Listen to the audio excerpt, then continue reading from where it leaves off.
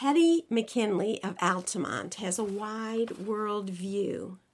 Raised in Vienna, she escaped after the Nazi invasion, first to England and then America. She has a master's degree in social work from Columbia University and is retired as an assistant professor of the University of Albany. She maintains a private practice as a certified social worker and has long been interested in end-of-life issues. She's speaking about them at a forum on April 16th. 3 states, Oregon first in 1997, Washington in 2009, and Vermont in 2013, have passed laws to allow lethal prescriptions for terminally ill adults. Currently in New Mexico, following a judge's 2014 decision, terminally ill patients have a constitutional right to get help in dying, although the state's attorney general is appealing the ruling.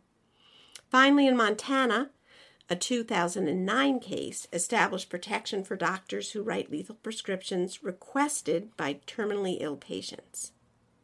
In New York, there's a bill now in both the state Senate and Assembly called the End-of-Life Options Act, which, quote, is to make aid in dying an open, legitimate option for terminally ill individuals in New York State, end quote. Hetty McKinley talked to me, Melissa Hale Spencer, the editor of the Altamont Enterprise, about death. So how did you get interested in I don't know. I've this? always been interested. You know, I'm an only child to begin with. And I've also always had animals, dogs and cats. And I've noticed how simple it is when a dog has to die or a cat has to die. And we have to take them to the vet. And the vet gives the animal a shot. You hold the animal in your arms, and the animal breathes one sigh and is dead. But for us people, it's not so easy. People keep us alive for years and years and years. Our family won't let us go. It's certainly different, as it should be different from animals. But I got interested, I think, because of my animals, to see how simple it was and how it should be and how difficult it is and how doctors are often not willing to even consider the idea that it's time for you to go. The longer you live, the better, the more things you can try, the more shots you can get, the more blood you can draw. Just keep going, keep going, keep going. And I feel that this should be a decision that we should be able to make ourselves. We are able, for instance, to stop eating and drinking. For some people, that's the only way they can die. They just stop eating and drinking. So one of the things, as I've been reading over some of the literature on this, that seems inherently unfair is people that are on life support systems right now have the ability to say, no, DNR, do not resuscitate. But other people that aren't on those, if you're just withholding food or water from someone, that must take great self-will and a lot of suffering to get to the point where you die. Yes, and that's why we think the doctors should be able to help us. They should be able to, and they are in 3 states, Oregon is one of the states, to prescribe medication which, when you find that your life is no longer possible, that you and we're not talking about suicide. We're not talking about a young person who is in love with another person and wants to kill himself out of, or even a healthy person who has a life in front of herself or himself. We're talking of people who are dying, but who are dying very, very slowly, inch by inch. And we would like to make it possible for them to end it when it's going to end anyway. And it's legal in many countries, for instance, Holland. the doctor, your doctor whom you've had since you were born, will come and will administer medication and you will fall asleep. So why do you think in the United States it's difficult for doctors? You had mentioned to me in an earlier conversation, a doctor will say to you, doesn't even want to talk about end of life. You're going to live to be 100. And what is it, do you think, about the... Well, a religion in this country is much stronger, for instance, than, let's say, Holland, where religion for most people is an unimportant part. The Catholic Church is quite opposed, not when I say the Catholic Church, I don't mean all of the church, but many of the Catholic Church are opposed to the idea of you taking the decision into your own hands. You feel that God should decide when you live and when you die. And I understand that. But for some people who don't have that faith, perhaps they should be allowed to do as they feel they have to with their own lives. Another thing that just as you've been talking occurred to me, what word do you think would be a good word to use if not suicide? Suicide, I guess you're right when you were talking about how we often associate it with, young lovers or whatever, but the word itself means self-killing, and the heart of this bill proposed in New York and also the similar ones in Vermont and Washington and Oregon have at the center of them that it's the patient that's deciding. It's the doctor that's helping the patient. Right. The doctor's not telling the patient it's time for you to go. Never. The patient is saying to the doctor, I want to go, can you please help me? And there are many safeguards. For instance, Oregon was the first state demand, I believe you must live there for X number of months, maybe 6 months or a year. And even once the medication is given to you, I believe that you cannot take it for 4 to 7 days to be sure that this is what you want to do. Also, there must be 2 doctors, not just 1 doctor, to be able to attest that you are dying or that you have an illness that will not allow you to live very long. So there are many, many safeguards built into this.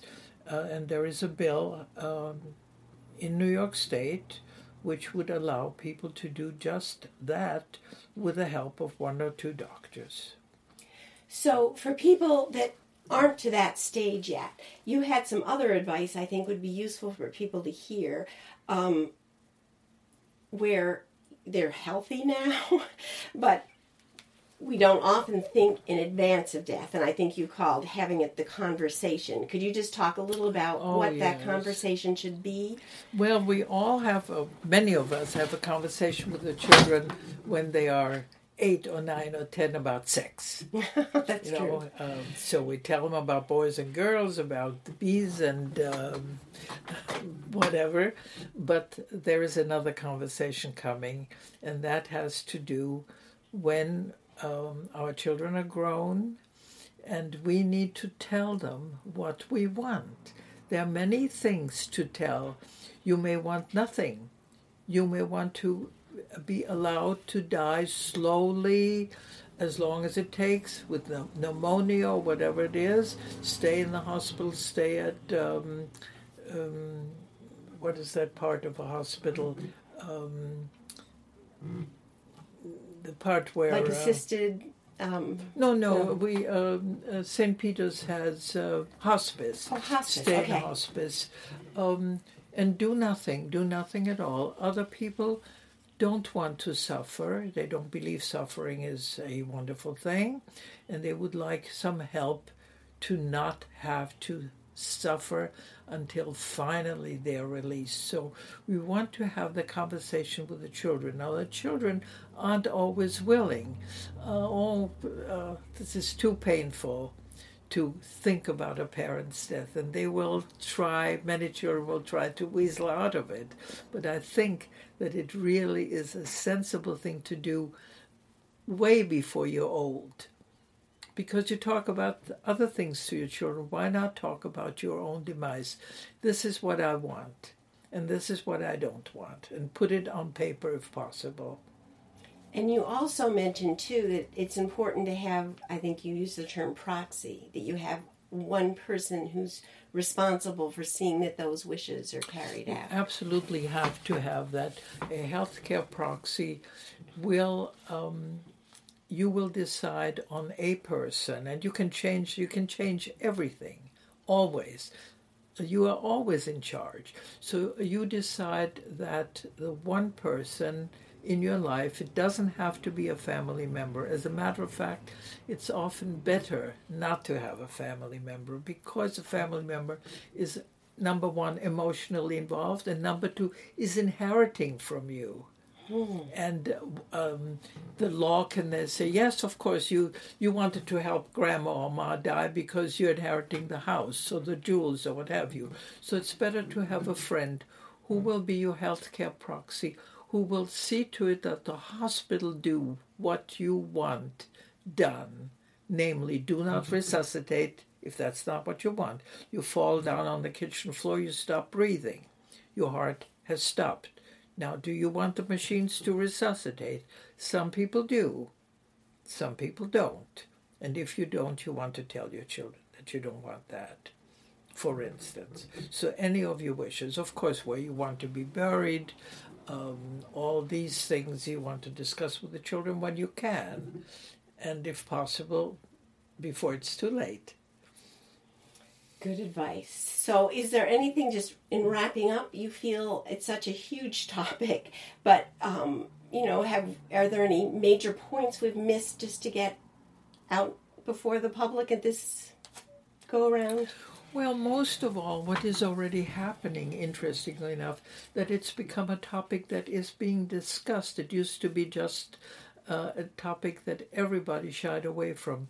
But currently, I've just come from a meeting where there were about 75 people discussing this topic. There's a place called Compassionate Choices, which deals with this issue. They will help you decide what you want to do, discuss your medications. They will not kill you. They will not do anything to bring about your death.